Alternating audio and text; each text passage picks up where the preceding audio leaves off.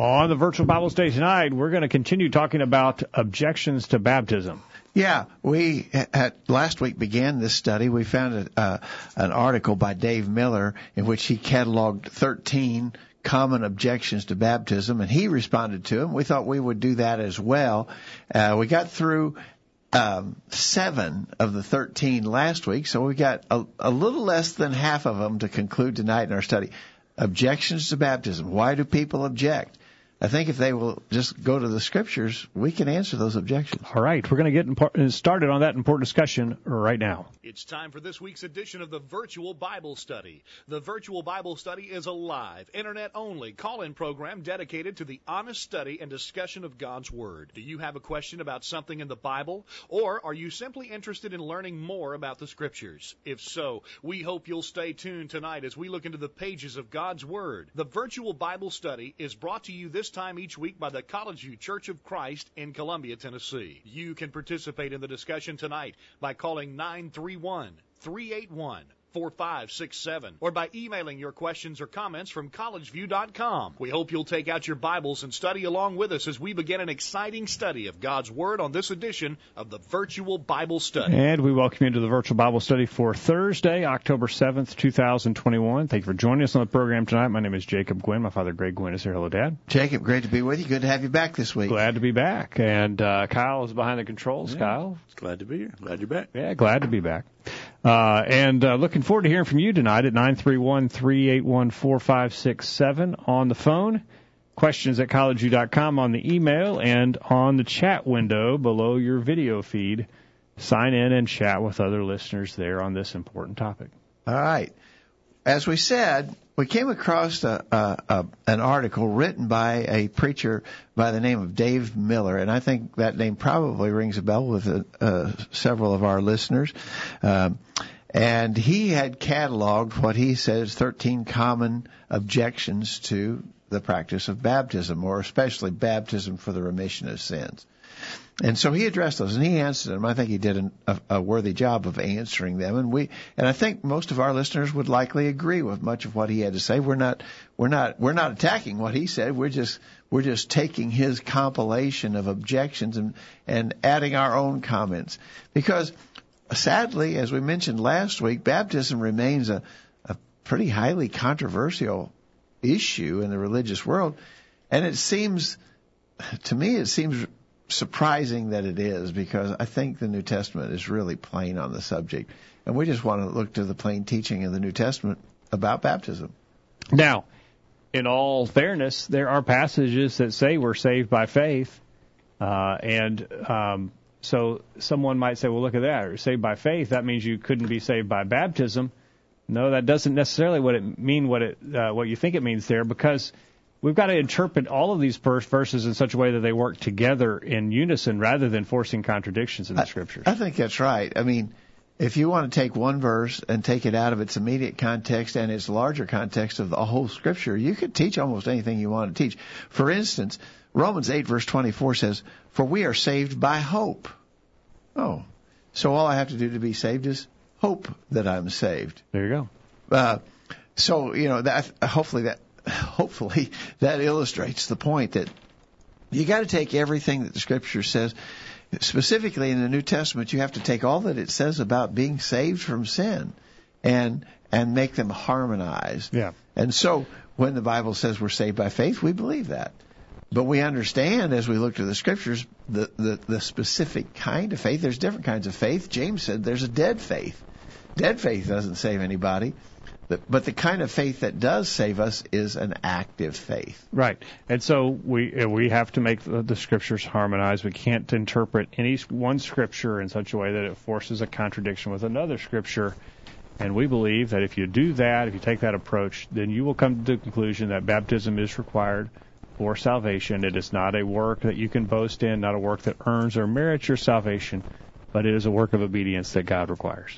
And Jacob, this is more than just a theological discussion. This is a critical issue. And so if we have people who are listening tonight who have never submitted to true New Testament baptism by immersion, for the remission of sins. Please carefully consider what we're saying, and then if you see that it's true, and I think it's true, but I mean, we'd be glad for you to point out if we've misinterpreted something. But if you agree that it is true that the New Testament teaches the necessity of baptism for the remission of sins, and you've not done that, we would urge you to get that done. You don't fight with what the Scriptures teach. Just submit to them. It's so much simpler, and it's the only way to have peace with yourself and with God is to just submit to what His Scriptures teach, and don't force an interpretation that just doesn't work in the Scriptures. Right. Okay. All right, so we're not going to read these remaining objections all at once here at the start of our program, but we will just take them one at a time. Oh, one little bit of housekeeping before we get to that. We've got a gospel meeting coming up here at College View, and it won't start this Sunday. It will start a week from this Sunday. 10 days. 10 days from now, on the 17th. And we haven't put the announcement of that up on our homepage yet, but we will. So if you're listening in the Middle Tennessee area and you're within a driving distance of Columbia, we hope that you'll sort of mark on your calendar that we've got a gospel meeting going the 17th through the 22nd, and we'll get that more of that information up on our website. But sort of make a mental note at least that that's going to be happening. 17th through the 22nd. Yeah. Okay. Is that right? 17th. Something like that. Yeah, I believe that's right. Is that right, Kyle? Yeah. That's Sunday through Friday. Yeah, Sunday through Friday. There you go. All right. Dwight and Michelle, if they just happen to be in the area, stop on by. Yeah, after work, Dwight and Michelle in Iowa can jump on the motorcycle and just, cruise down here and be here by 7 o'clock for the gospel meeting. They might have to have snow tires on that motorcycle by then. All right, so let's look at these 6 remaining objections to baptism. So we're going to number them the way that Dave Miller did in his article, and you can find the link to that article in our update that we sent out both last week and this week. If you're not getting our email updates, send us an email to questions@collegeview and tell us, add me to the list, and we'll do that. Objection number 8 is this. So this is what people would say who are objecting to baptism. Not only is baptism non-essential to salvation, even faith is a gift from God to a person. Man is so depraved that he's incapable of believing. All right. And so this actually takes it back a step. You can't, not only do you not have to be baptized, but you can't even believe unless God gives you the gift of faith. God has to act upon your heart because you are depraved and you are incapable of believing. And so God gives you the gift of faith. Mm-hmm. And so we ask our email update people, tell us what you think about that.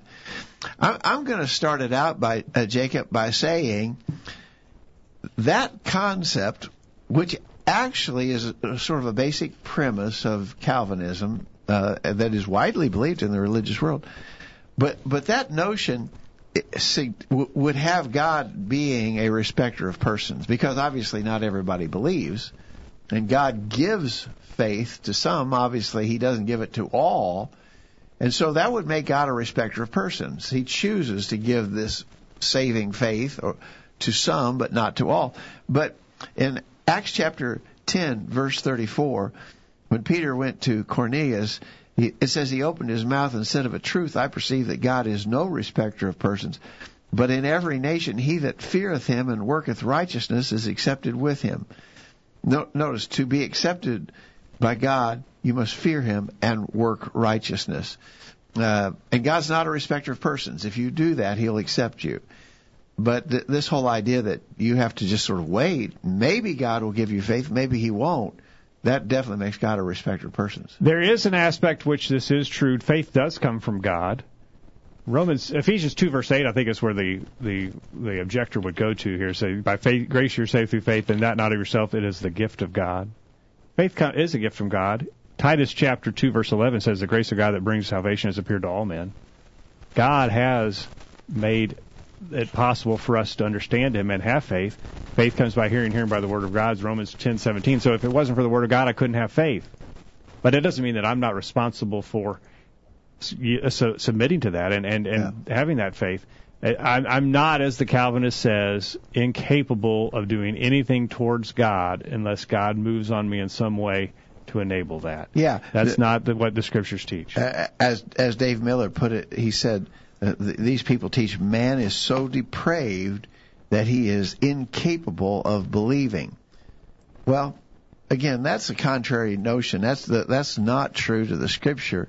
Paul said in Ephesians 3, verse 3, by revelation God made known to me the mystery, as I wrote afore in few words, whereby when ye read, ye may understand my knowledge in the mystery of Christ. In chapter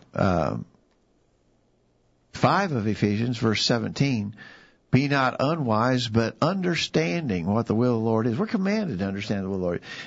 And if we're not capable of understanding it and developing faith, then those verses don't make any sense. Exactly. Matthew 23, verse 37, is Jesus is lamenting Jerusalem's rejection of him. Notice what he says, O Jerusalem, Jerusalem, thou that killest the prophets and stonest them which are sent unto thee, how often would I have gathered thy children together, even as a hen gathereth her chickens under her wings, and ye would not. God wants to save all. It's a matter of whether or not we'll be submissive to him and we'll believe and have the faith that he would have us to have. Yeah. In 1 Timothy chapter 2, verse 4, God will have all men to be saved and come to the knowledge of the truth. So again, just taking passages out of context and not making them harmonize and come up with this idea that you have to have faith to believe, but you can't have it unless God somehow imparts it to you, doesn't harmonize with the other scriptures that say that God wants all to be saved and that it is possible for men to reject God. Let's go to our emails, Jacob, and I got to extend a continuing apology to a number of our faithful responders who sent in emails last week, and we got almost halfway through the program before I realized I hadn't been referring to the emails. And so we're going to do a better job of that tonight and extend apologies again to you guys who sent in your responses, and we didn't use them all through. We used them in the second half of the program, but not the first. Dwight sent his in, and they came in late. We didn't get Dwight and we didn't get his comments last week at all, so we'll start off with him. What about this idea that faith is a gift and man is so depraved that he's incapable of believing? Dwight says God gave man the free will to be obedient to his will, including having faith. Hebrews 10:36, the writer says, for ye have need of endurance, so that when you have done the will of God, you may receive what was promised. All right. Thanks, Dwight. Harold down in Alabama says, as usual, people tailor their response or objections to biblical truth based on their already established belief of traditional doctrine. Ephesians 2:8-10 is stating that salvation is only possible but required to please God. It's not only possible but required to please God. Exactly right. All right. I think see. part of his response got cut off there. We may have to. I think we. There was something really weird about the formatting. That doesn't matter. I tried to put some words together there, and I'm missing a big slug of each one of his. I'll try to go back to that in a break and catch that. Chris down in Atlanta still, or did Chris move? Yeah, no, I think he is. Chris, good to hear from Chris. He says that there are several verses showing baptism is essential. As far as faith being a gift, I would disagree. God will not force us to believe or have faith. It is completely up to us to have faith. Man is not incapable of believing. God has given so much proof of who He is that we would have to be totally hardened and unwilling to look if we don't believe. I've never seen oxygen, but I sure believe and know it exists. Yeah, thanks for that, Chris. Yeah, absolutely. God doesn't force us to believe or have faith. He's made faith possible through His Word. The grace that has revealed His will to us has made faith possible, but He doesn't force it on us. Thank you for that, Chris. Kent in Calhoun, Georgia says, if man is incapable of believing, then one is not saved by one's personal faith. If saving faith is imparted directly by God, then it is the fault of God when individuals fail to have saving faith. Hebrews 11 refutes this Calvinistic false doctrine. Well, that's right. It lands in God's lap if people aren't saved. If people and as I was saying earlier, I think Kent's saying the same thing. It makes God a respecter of persons. Jim in Kentucky says if man is depraved, then it was useless for Jesus to tell his disciples to go into the world and preach the gospel. It was not necessary for Cornelius to be told to send to Joppa for Peter in order to be told what to do to be saved. If man is depraved and cannot of his own accord hear, understand, and believe, then the Bible itself is a useless book, for God has provided it knowing that we cannot read and understand, yet he himself reveals all Scripture is given by inspiration of God and is profitable for doctrine, for proof, for correction, for understanding in righteousness, 2 Timothy 3:16, and also preach the word, be instant in season, out of season, reprove, rebuke, exhort with all longsuffering and doctrine, 2 Timothy 2, verse 2. If man is depraved and incapable of believing on his own, without God miraculously instilling in him faith, then preaching the gospel to anyone is useless. Preachers are useless, as God must personally touch the heart of one to change that one and cause them to believe. God says, so that faith comes by hearing, and hearing by the word of God. Romans 10, verse 17. Thank you for that, Jim. And then finally, Grant in Franklin, Tennessee, says, we know that faith comes from hearing, and hearing from the word by the word of God, Romans 10:17. Also, we are called through the gospel, 2 Thessalonians 2, verse 14, and that the gospel is the power of God to salvation to everyone who believes, Romans 1:16. It is through hearing the word of God that we are called, and we know that we can understand it, for the Apostle Paul wrote, when you read, you can understand my insight into the mystery of Christ, Ephesians 3, verse 4. Thank you, Grant, for that. Yeah, and I think we've kind of came to that conclusion from several different directions. But that view that faith itself, much less baptism, is just something that God does it. It's all on God's end. You can't even believe unless God acts upon your heart. Man's so depraved that he's incapable of believing. Just not true. But if you start with a faulty groundwork or foundation, then you're just going to go all askew as you try to build on that. Trying to force, as I think Harold mentioned, you got to try to force what you want to believe into the Scriptures rather than let the Scriptures dictate what we believe. Yeah. We're going to take a break, and when we get back, Kevin's in the chat room. Good to see Kevin and Rick and Grant and Janie are there, and Dwight and Michelle. We want to hear from you in the chat room tonight. Send in your comments there. Don't go anywhere. We got a really common objection coming up from Acts 2:38. Oh. We'll cover it next. All right. What does the word for mean? We're going to get to that right after this. You won't want to miss what we talk about next. The discussion continues right after these important messages. Here's a quick thought. Little children, let us not love in word or talk, but in deed and in truth. 1 John 3:18. True love is not just lip service, but action. Jesus said, if you love me, keep my commandments. John 14:15. What actions will you take today to demonstrate your love? Seize the day. Here's some quotes worth pondering.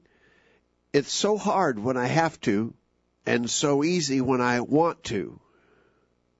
Heed the advice of him who loves you, though you like it not at present. Everyone who got where he is had to begin where he was. Man, wish I'd said that. Share your comment with the world. Call in now and be a part of the virtual Bible study. Now, back to the program. We're back on the program tonight looking at 13 objections to baptism. Actually, we're looking at the second half of those, finishing up what was started last week. And on to objection number 9. Yeah, objection number 9 says the preposition for in the phrase for the remission of sins in Acts 2:38 means because of. Hence, the people were baptized because of sins for which they were forgiven when they believed. So, a lot of times I think people think that we as members of the Church of Christ, this is our ultimate favorite verse.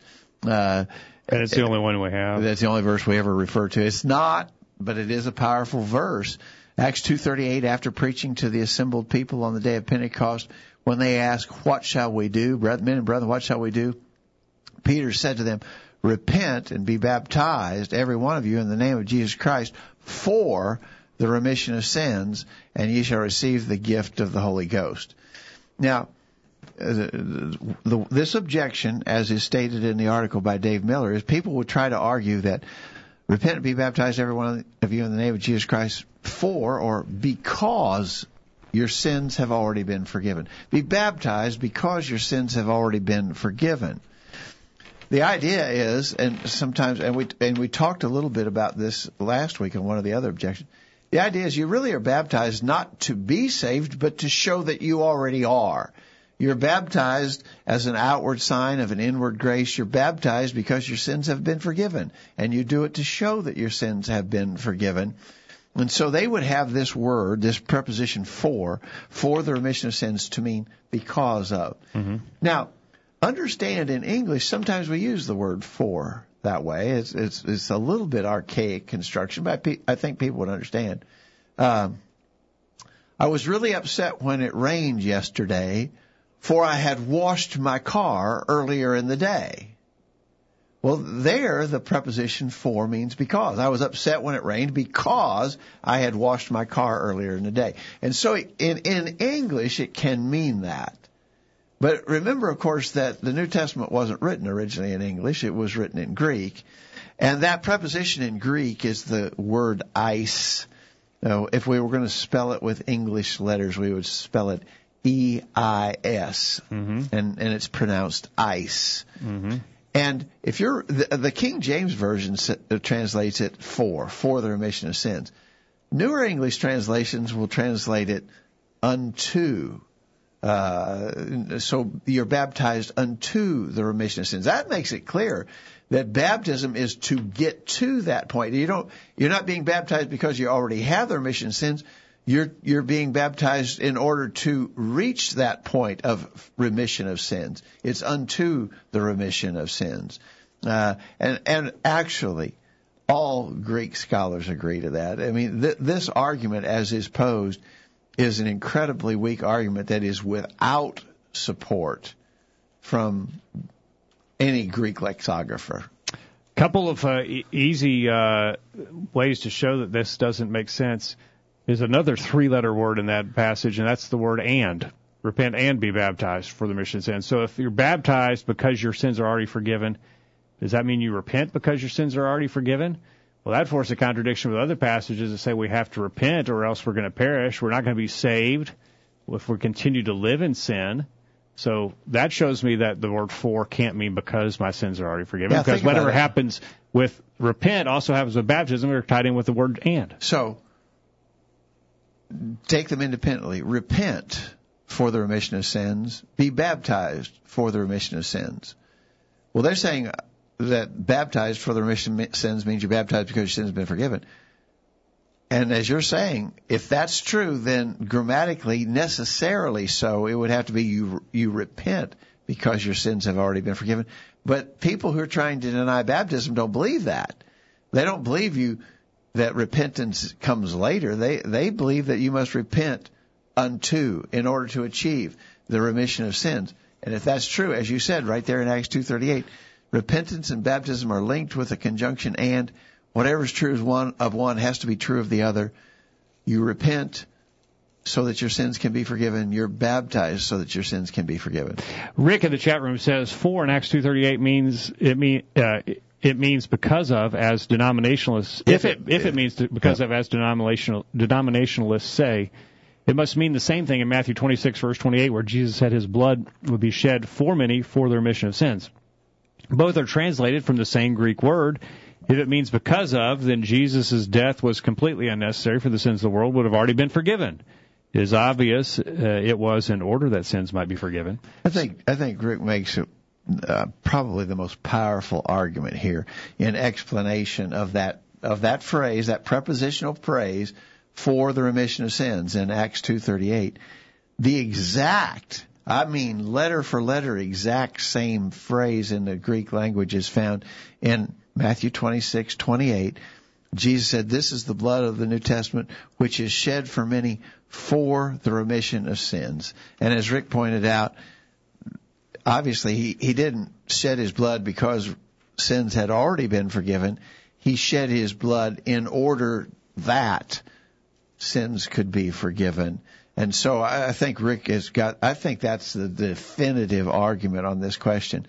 And if you're listening, and haven't done so already, I think it'd be a good thing to write in the margin of your Bible there at Acts 2:38, write Matthew 26:28, because they are parallel expressions, and it's so clear what it means in Matthew 26, and therefore it means the same thing in Acts 2.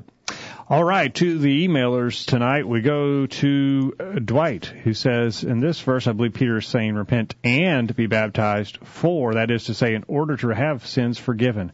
The forgiveness of sins, the forgiveness of your sins. You see, repenting does not have your sins removed. It is through baptism, just as Peter was told in Paul was told in Acts 22, arise and be baptized and wash away your sins. These people had just asked Peter, what must we do? Did Peter tell them, believe for the forgiveness of sins? No.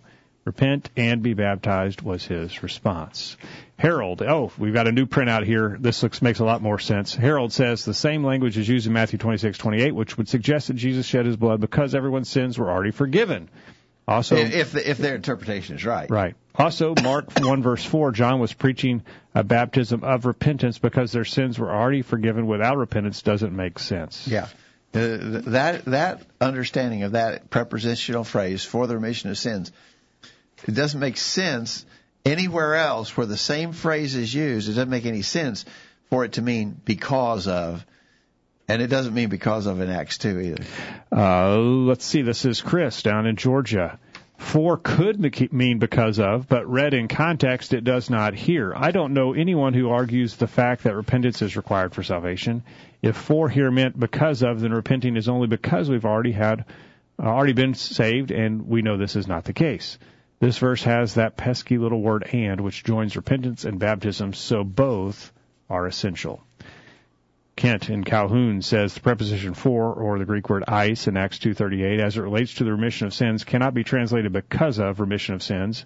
Reason number one, the preposition eis is exclusively used in the New Testament in the accusative case and is denoting entrance into the direction and limit into or to, towards, for, or among. Thayer, page 138. Reason number two, the term for in Matthew 26, verse 28 is the same term, eis, translated for in Acts 2:38. Jesus shed his blood in order to the remission of sins, not because of the remission of sins. New Testament baptism thus is for, unto, in order to the remission of sins. Any baptism because of the remission of sins is unscriptural and not a valid New Testament baptism. Yeah.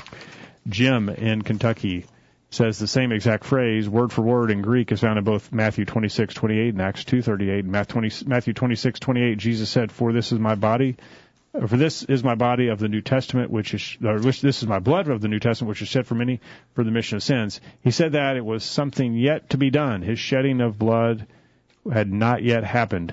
But when it did, it would be used to remit the sins of mankind. He spoke of an event in the future, and the word for, Greek eis, was used to reference something yet to happen. The same exact phrase is found in Acts 2:38. Peter said unto them, repent and be baptized, every one of you, in the name of Jesus Christ, for the remission of sins. The exact same phrase and same exact words in the Greek. If it meant something yet to happen in Matthew 26, it means the same thing in Acts 2:38. People are to repent and be baptized in order to receive something they do not have, remission of sins. Thank you for that, Jim. And then Grant says, for is a preposition governing the accusative and denoting entrance into or direction and limit into, in, towards, for, among, motion toward, either real or implied. Thank you for that, Grant. So I think folks who want to deny the necessity of baptism understand they have got a huge hurdle at Acts 2:38, and so they have worked hard and tried to imagine possible alternative explanations. They just don't work. I mean, Acts 2:38 is too clear. To people, Peter had just preached a sermon on the day of Pentecost. People's hearts were convicted. They were guilty. They understood they were guilty of killing God's own Son. And they said, men and brethren, what shall we do?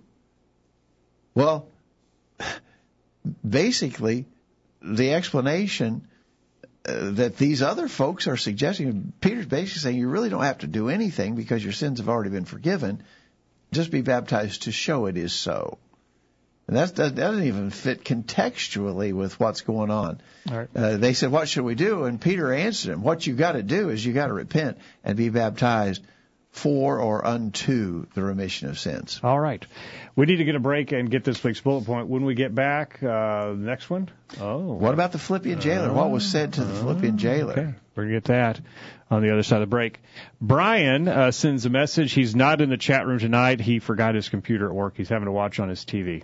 Oh, man. Hey, Brian, get your feet off the coffee table if you don't mind there, and sit up straight. No slouching. We're going to get a break, and we'll be back right after this. Are you listening?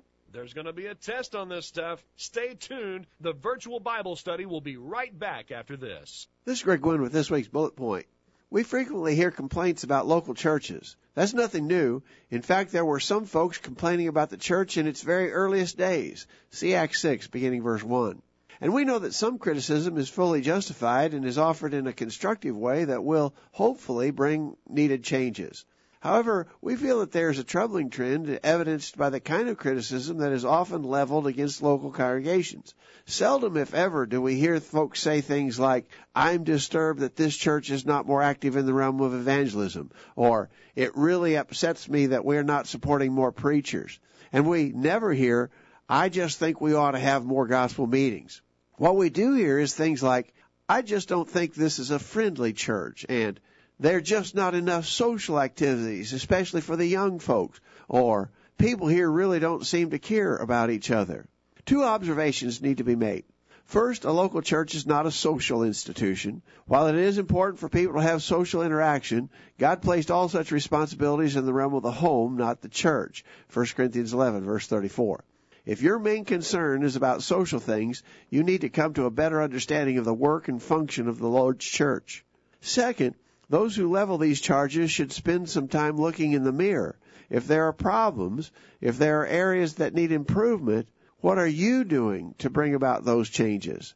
Complaints about the church are not new. Oftentimes they are needed and helpful. But if you complain, be sure you're willing to lend a hand to make the needed improvements.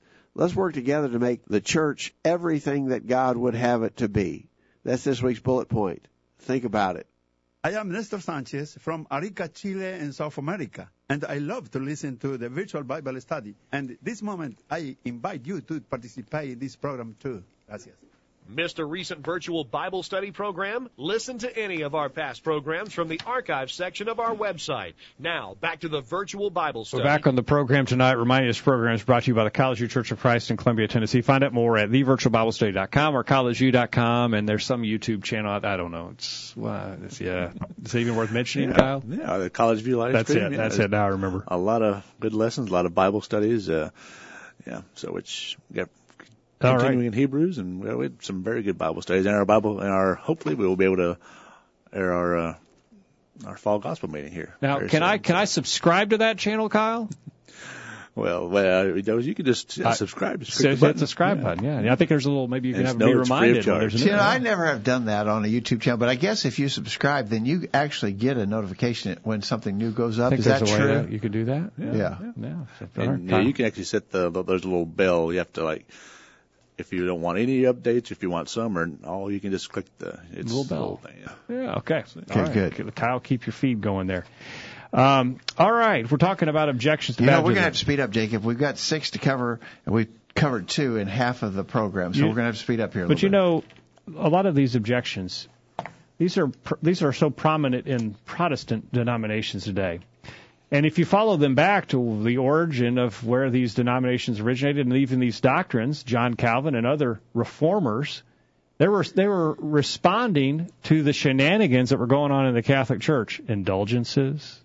I got to whisper all my sins in the priest's ear, and he's going to tell me what kind of penance I have to do, how many Hail Marys I have to do, and how many hoops I got to jump over, and all these things I got to do in order to have my sins forgiven that are just made up, totally just fabricated, and elevating the priest to some type of position they shouldn't be in and putting them between you and God.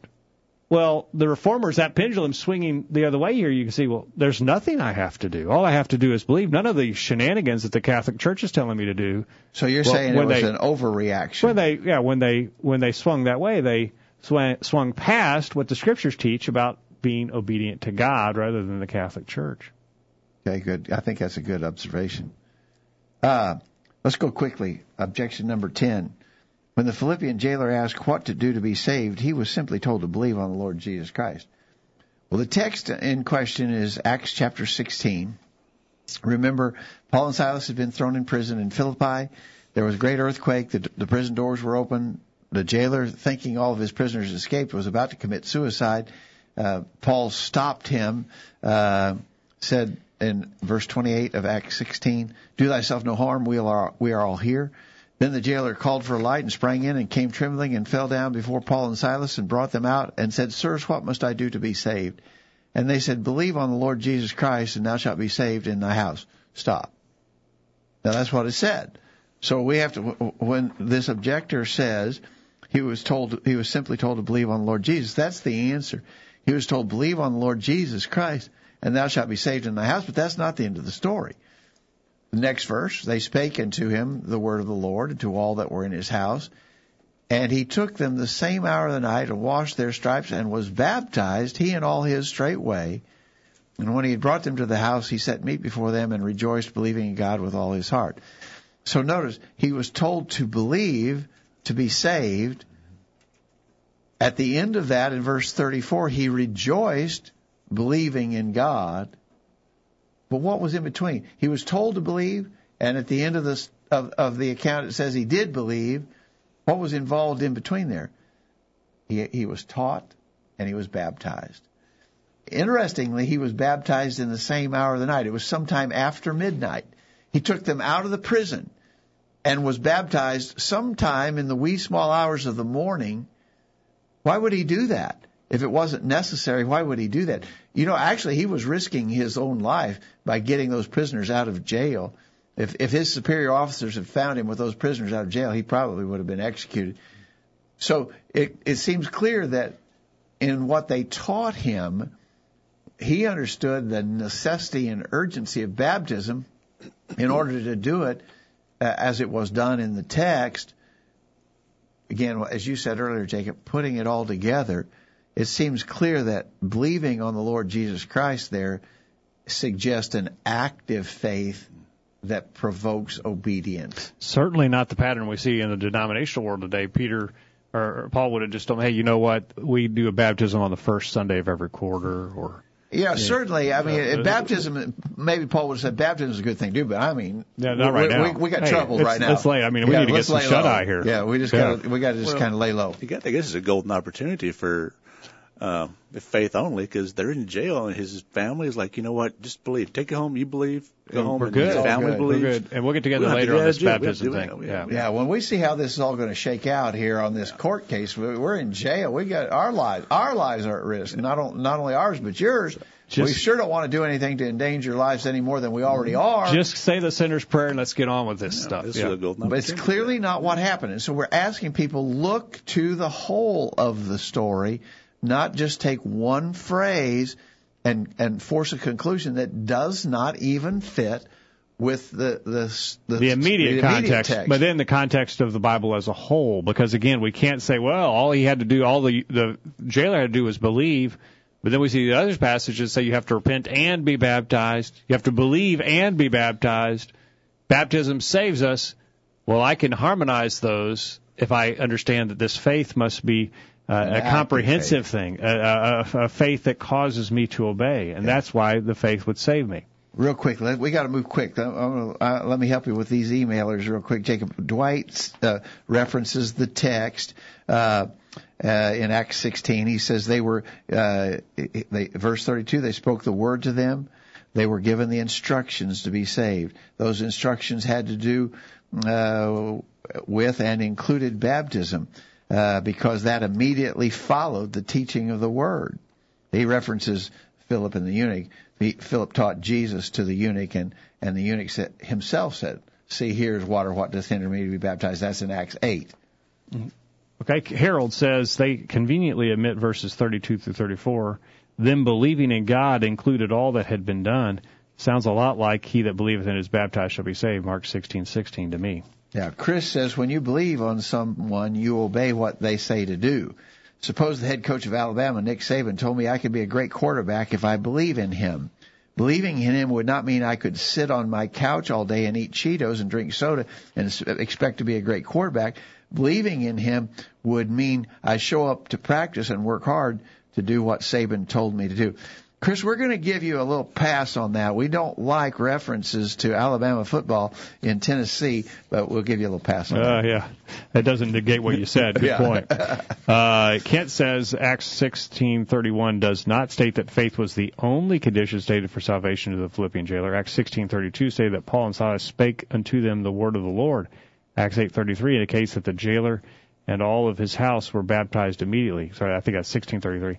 Such is not faith-only salvation. Yeah, and I really think that the faith he was told to have was that, as you use the expression, comprehensive faith, an inclusive faith, faith that acts.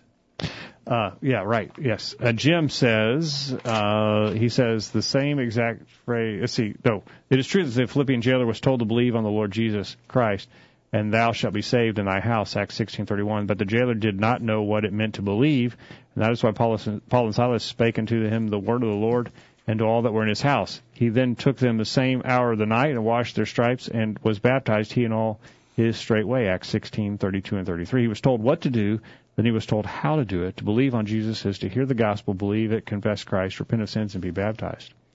Grant says, in this example, you need to continue to read several verses further down. Let's look at what the text says. And he goes on down. Not only was the jailer told to believe in the Lord Jesus, but at that very hour of the night he was baptized, he and all his household. So when Paul and Silas spoke the word of the Lord to him, together with those who were in the house, they must have discussed the topic of baptism, because he and all his household were baptized immediately. Yeah, I think, as Grant said, you got to read the whole story, and the whole story will explain itself. What was included in believing in the Lord Jesus, his obedience. Let's grab one more quickly. Kevin says, a couple of months ago, a denominational follower pressed me to tell her what church I identified with. I said the Church of Christ. She responded sarcastically, you're one of those people that love baptism. The denomination she identifies with is Baptist. This response seemed ironic. I think so too, Kevin. They are Baptist, but they want to deny the necessity of baptism. Yep. All right. Interesting. Real quick, let's grab objection number 11. Saul was saved before and without baptism while he was on the road to Damascus when Jesus appeared to him. That is absolutely false. Acts 9, the story of Saul of Tarsus on the road to Damascus is in Acts 9. We won't take time to read all that. But he saw and spoke to the Lord, and the Lord said to him, arise and go into the city, and it shall be told thee what thou must do. It says that he arose and was led by the hand into the city, and he was 3 days without sight, didn't eat or drink. And a man named Ananias was sent to him. And we know what Ananias said to him because Paul recounts that story in Acts 22. A man named Ananias came to him and said in Acts 22:16, now why tarriest thou? Arise and be baptized and wash away thy sins, calling on the name of the Lord. So this was 3 days after he'd seen the Lord on the road to Damascus. He was left blind. He was fasting and praying for 3 days. He was still in his sins. Ananias said, arise and be baptized and wash away thy sins, calling on the name of the Lord. And so he was not saved on the road to Damascus. He was not saved by faith only. His sins were washed away when he was baptized. He had faith on the road to Damascus, verse 6 of Acts chapter 9. He believed Jesus. Called him Lord. Asked him what he needed to do. So faith did not save him. He still had sins in Acts 22 when Ananias got to him there in Damascus. He was praying when he got to Damascus, waiting on Ananias to get there. Clearly the sinner's prayer doesn't save you because he still had sins when Ananias got to him. Baptism was required for the remission of sins, to wash his sins away. Here's what Dwight says. This is a false understanding of Paul's conversion. Paul was told in Acts 9, verse 6, to get up and enter the city. Then it would be told him what he must do. Verse 18 sums it up. Paul was told he needed to be baptized. Yeah, Harold says Paul himself said that he arose and was baptized and washed away his sins, submitting to the authority of the Lord. That happened in Damascus, not before. and he references Acts 22:11 through 16. Acts 22 is Paul retelling what happened in Acts 9. When his sins were washed away, when were his sins washed away before he got to Damascus? When were they washed away? Before he got to Damascus or when he was in Damascus? Luke, by inspiration, states that Paul himself said it was in Damascus when his sins were washed away. Therefore, it couldn't be on the road. He said, I guess they want us to believe that Paul didn't know what he was talking about.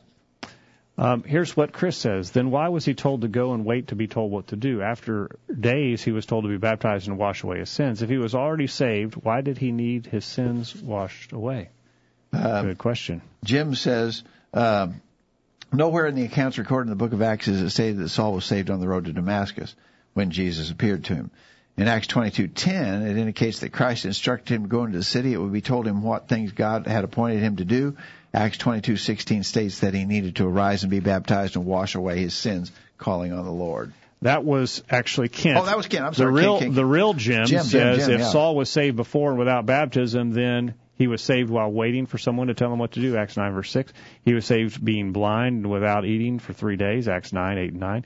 He was saved while he was still praying for help, Acts 9, verse 11. He was saved waiting for someone to come and make him to see again, Acts 9, verse 12. Later, when Paul himself accounts of this event, he says that Ananias told him, now why tarriest thou? Arise and be baptized to wash away thy sins, calling on the name of the Lord, Acts 22:16, meaning that Paul was saved while still in his sins. Yeah, and of course this is so critical to answering this objection. You got to link the initial story with Paul explaining the story. The initial story happens in Acts 9, and Paul explains it. Paul himself explains it in Acts 22, especially Acts 22:16. And Grant says in the account of Saul's conversion, when Jesus appeared to him on the road to Damascus, Jesus instructed him to get up and enter the city, and it will be told you what you must do. Even though Jesus appeared to him, there were other things that he must do when he entered the city of Damascus. And we know that while on the road to Damascus, he was still in his sins. For after coming into the city, Ananias instructed him to arise and be baptized and wash away your sins, calling on his name. Yep. All right. Well, let's grab our last break, and when we come back, we've got 2 more objections to go to, and we've got to go quickly to the top of the hour. Rick in the chat room is commenting on the Philippian jailer. He says he was as far from salvation as he could possibly be. Paul started where he was to teach him. Faith is the start. Hebrews 11, verse 6. He was an unbeliever, thus Paul told him to believe. That didn't mean that was the only requirement. We must also read further in the account to see what he did. He was baptized. It completely harmonizes with what Jesus said in Mark 16, 15, and 16. And then Rick adds about Saul. He says he was told Ananias to tell him what he must do. In every account of this time in Saul's life, we find only one thing he was told to do after he got to the city, Acts 22:16. Right. It's interesting. That's the only thing he was told to do. Yeah. Well, yeah. Okay. All right. Now, Rick referenced Mark 16, 15, and 16, and that's going to be the basis of the next question. So let's get back after this break. We're going fast to the top of the hour right after this. These guys are doing all of the talking. We need to hear from you. Call in now. The virtual Bible study continues right after this. Tonight on Channel 8 WSIN, it's TV like you've never seen it before. Starting at 8, it's TV's funniest new comedy, Fornication in the City, and Marie has been misbehaving again. Guess what? I just cheated on my husband. He doesn't even know about it. And then at 8:30, it's the show that's setting the standard. You won't want to miss this week's I Love This World, where Bob makes a great announcement. Well, I think it's time you knew the truth. I'm gay. And at 9 o'clock, it's the show that Television Magazine has called the #1 drama for murder and violence. You won't want to miss this week's In Cold Blood to see who will be the next to be gunned down. It all starts tonight at 8 o'clock on Channel 8 WSIN. I'm Greg Gwynn, reminding you that sin is a terrible thing and that those who are entertained by watching others sin fall under the condemnation of God that is mentioned in Romans 1:28. Be careful what you watch on television, because in spite of what the devil wants you to think, sin is always sin, and it's never funny. We're tracking the trends on the Virtual Bible Study. A survey looked at married couples that stay together versus those who divorce. Researchers found that the ones who were in happy relationships had a 5-to-1 ratio of good exchanges to bad. People who ultimately divorced had just 0.8 happy encounters for every one negative interaction. It was further observed that positive interactions don't just happen on their own, they must be consciously pursued. That information is via goodnet.org. The Word of God says in Romans 14, verse 19, "So then let us pursue what makes for peace and for mutual upbuilding." Broadcasting around the world with truths that are out of this world. The Virtual Bible Study. Take it away, guys. We're back, and we've got our running shoes on. We're going fast to the top of the hour. 2 more objections to look at. Okay, objection number 12. If baptism is necessary to salvation, Jesus would have said, "He who does not believe and is not baptized will be condemned," in Mark 16:16. Now, just stop for just a minute. Mark 16:16. Let's make sure we have it exactly as worded in the King James Version, at least. Mark 16:16. "He that believeth and is baptized shall be saved, but he that believeth not shall be damned." And so this objection is, if baptism is necessary, Jesus would have said, "He who does not believe and is not baptized will be condemned." Well, and there's a second part to that, by the way. Hang on just a minute. I will get the second part of that objection. You know, to me, that's always been such a senseless argument. He didn't have, so, "He that believeth and is baptized shall be saved." What do you have to do to be saved? You have to believe and be baptized. "He that believeth and is baptized shall be saved." There's that conjunction "and." It links belief and baptism. So, question, what do you have to do to be saved? Jesus said, "He that believeth and is baptized shall be saved." Okay, question, what do you have to do to be damned? "He that believeth not shall be damned." All you have to do to be condemned eternally to hell is not believe. So that verse answers 2 questions. What do you do to be saved? Repent, or believe and be baptized. What do you do to be lost or damned? Just don't believe. I mean, how simple can that be? Obviously, a person who doesn't believe is also not going to be baptized. I mean, that's so obvious it doesn't even have to be stated. Yeah. It's just, I just think that's just a ridiculous argument. Then the objector goes on to say, besides this, the last 12 verses of Mark 16 are not included in the oldest and best Greek manuscripts. You know, whole books have been written on the last verses of Mark 16, the last 12 verses of Mark 16. I'm of the opinion, based upon the reading I've done of it, that those verses do belong there. They are omitted from some manuscript copies, and we understand that. I'm of the opinion, and I think a lot of people are, that those verses actually belong there at the end of Mark 16. But if you took them away, it would not destroy the clear case for baptism and its necessity for the remission of sins.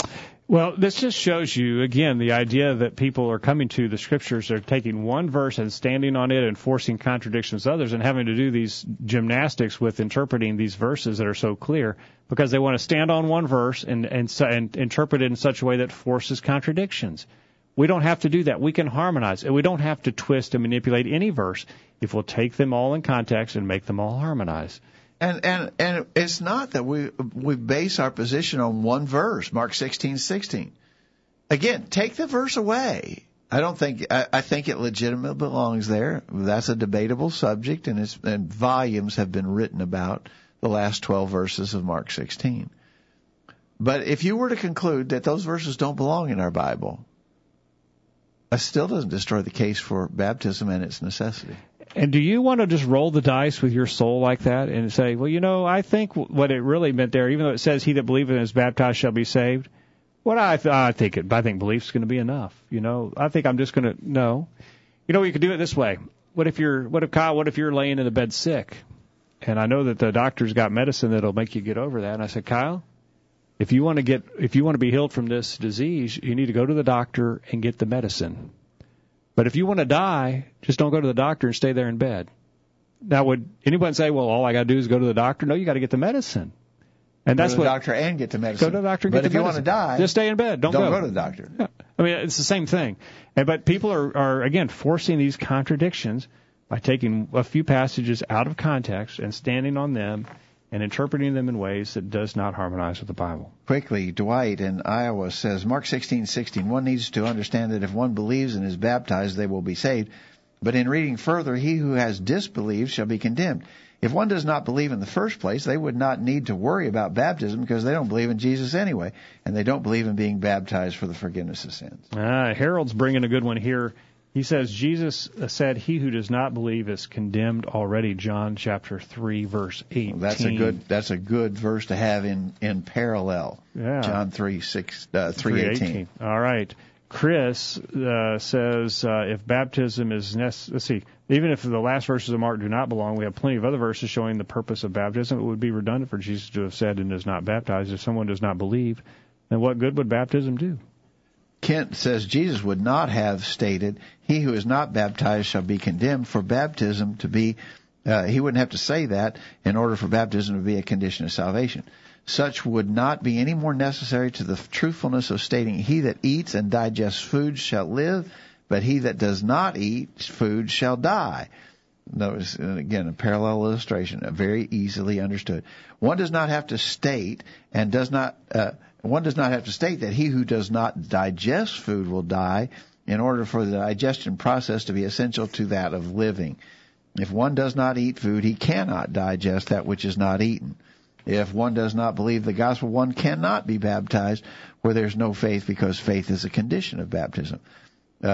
Christ joins both faith and baptism as conditions of salvation, just like both eating and digesting are physiologically necessary to that of living. He goes on to say the reason the last 12 verses of Mark 16 are not included in some manuscripts is due to the fact that they were partially destroyed or somehow worn off of the manuscripts. These same manuscripts leave many other verses out of the text, including the whole book of Revelation. These same individuals who reject Mark 16:16 as a part of the extant text have no problem in accepting the book of Revelation, especially Revelation 20 verses 1 through 6, which teach premillennialism. This proves the inconsistency of their false doctrine. And Jim says if God issues a command that includes two actions, then that must be accomplished in order for his will to be done. And we only do one action, then we have not accomplished his will. Mark 16:16 says, he that believeth and is baptized shall be saved. Therefore, if one simply is baptized but does not believe, then they're not saved. And that is exactly what the rest of the verse says. But he that believeth not shall be damned. Obeying only one part of the command and ignoring the other negates the positive outcome saved of the command. Beyond this, there is an order in the command. Belief first, then baptism. If one does not follow the order, belief or baptism, then belief, or one does not include a portion of the command, refuses baptism, then again, they negate the outcome of the command. The excuse with respect to the last 12 verses of Mark is just that, an excuse. There are enough manuscripts to suggest that it is true. Beyond this, baptism is taught in other verses. Yeah. And Grant says one must believe and be baptized in order to be saved. If one does not believe, then it does not matter whether he is baptized, gets wet or not. In either case, he does not meet the requirement in order to be saved. There are many other verses to go to in the Bible to show the necessity of baptism. Acts 2:38, 1 Peter 3:21, Acts 22:16. All right, real quickly, we got to take this last one. We got to go fast. The final 13th objection is Romans 10:9 and 10 indicates that all one needs to do is believe and confess Jesus. Romans 10 verses 9 and 10. If thou shalt confess with thy mouth the Lord Jesus, and shalt believe in thine heart that God hath raised him from the dead, thou shalt be saved. For with the heart man believeth unto righteousness, and with the mouth confession is made unto salvation. Agreed that those verses do not mention baptism. But notice that they don't mention repentance. Repentance is not. So to the person who wants to say, well, I'm just going to hang my hat on Romans 10:9 and 10 because all it says is you have to believe and confess Jesus. Well, what about repenting? So here's the guy who's a bank robber. Does he have to stop being a bank robber? Well, sure, yeah. So you're saying he's got to repent to be saved? Yeah. He's got to repent. Well, it's not in those verses. But it's in other verses. And that what we said from the outset is we got to take the whole of information and put it all together. Now, wait a minute, though, because this brings in another requirement that we hadn't talked about yet, and that is confession. Paul didn't tell the Philippian jailer to confess. Yeah. Now, is it faith only or is it faith and confession? What's the deal here? We're going to have to get to the bottom of this, because I was told just a minute ago that all I have to do is believe, because that's what the Philippian jailer was told. Now you're trying to slide something else in here. Yeah. Where does that come from? And how do I make all that work? So how we make it work is we take all of the information and we put it all together to see the total picture. Back to the idea that... And these accounts, by the way, are not contradictory one another. They actually supplement one another. And they didn't say faith only to the Philippian jailer. We again say that faith is a comprehensive term that represents faith that responds to the will that God has revealed to us. Exactly right. Real quickly, we're completely out of time. Confessing Jesus to be the Son of God is necessary as well as believing. So is hearing, repenting, baptism, and remaining faithful. We can't pick and choose what we think is important. We have to go to the Scriptures, and all of these items are necessary in order to be pleasing to God. That's what Dwight says. Harold references, he says Romans 6, verses 1 through 4, which is before Romans 10 says otherwise. Talks about baptism. Yeah. Chris says, again, when you believe in someone, you obey them. Yep. Kent says Romans 10, 9, and 10 does not exclude baptism. Such proves that confessing Christ is essential to salvation. In consideration of Acts 8:37, this confession of Christ must be made prior to baptism for such to be valid. Jim says if one only reads Romans 10, 9, 10, then they have not read enough to understand what it means to be saved. For the inspired writer goes further in verses 11 through 17 to explain what it means, especially the phrase in verse 13, whosoever shall call upon the name of the Lord shall be saved. When one looks at Acts 9:21, we find that Christians, those who heard the gospel, believed Jesus to be the Christ, confessed him as Christ, repented of their sins, and were baptized. They were referred to as those who called upon the name of the Lord. To call upon his name is to seek him for help and to ask for his help. Beyond this, the verses 9 and 10 in Romans 10 mentions nothing about hearing the gospel or repenting of sins. By this logic, then, verses 9 and 10, one doesn't need to hear and he doesn't need to repent, and that contradicts the plain teaching of Scripture on baptism, on salvation. Rather. And Grant says what individuals are missing is that you need to harmonize all that God has said on a particular subject in order to come to the truth. Psalm 119, verse 160 states, "The sum of thy word is truth." I like that. The sum of thy word is truth. You got to take it all together. All right. Good discussion tonight. Good feedback from our listeners. Kevin says he's winded after our brisk race through these passages. So are we. You know, I think you can play this back at half speed, maybe, Kyle. Can we do that? Yeah. Catch our breath a little bit. We had to rush to get all those in.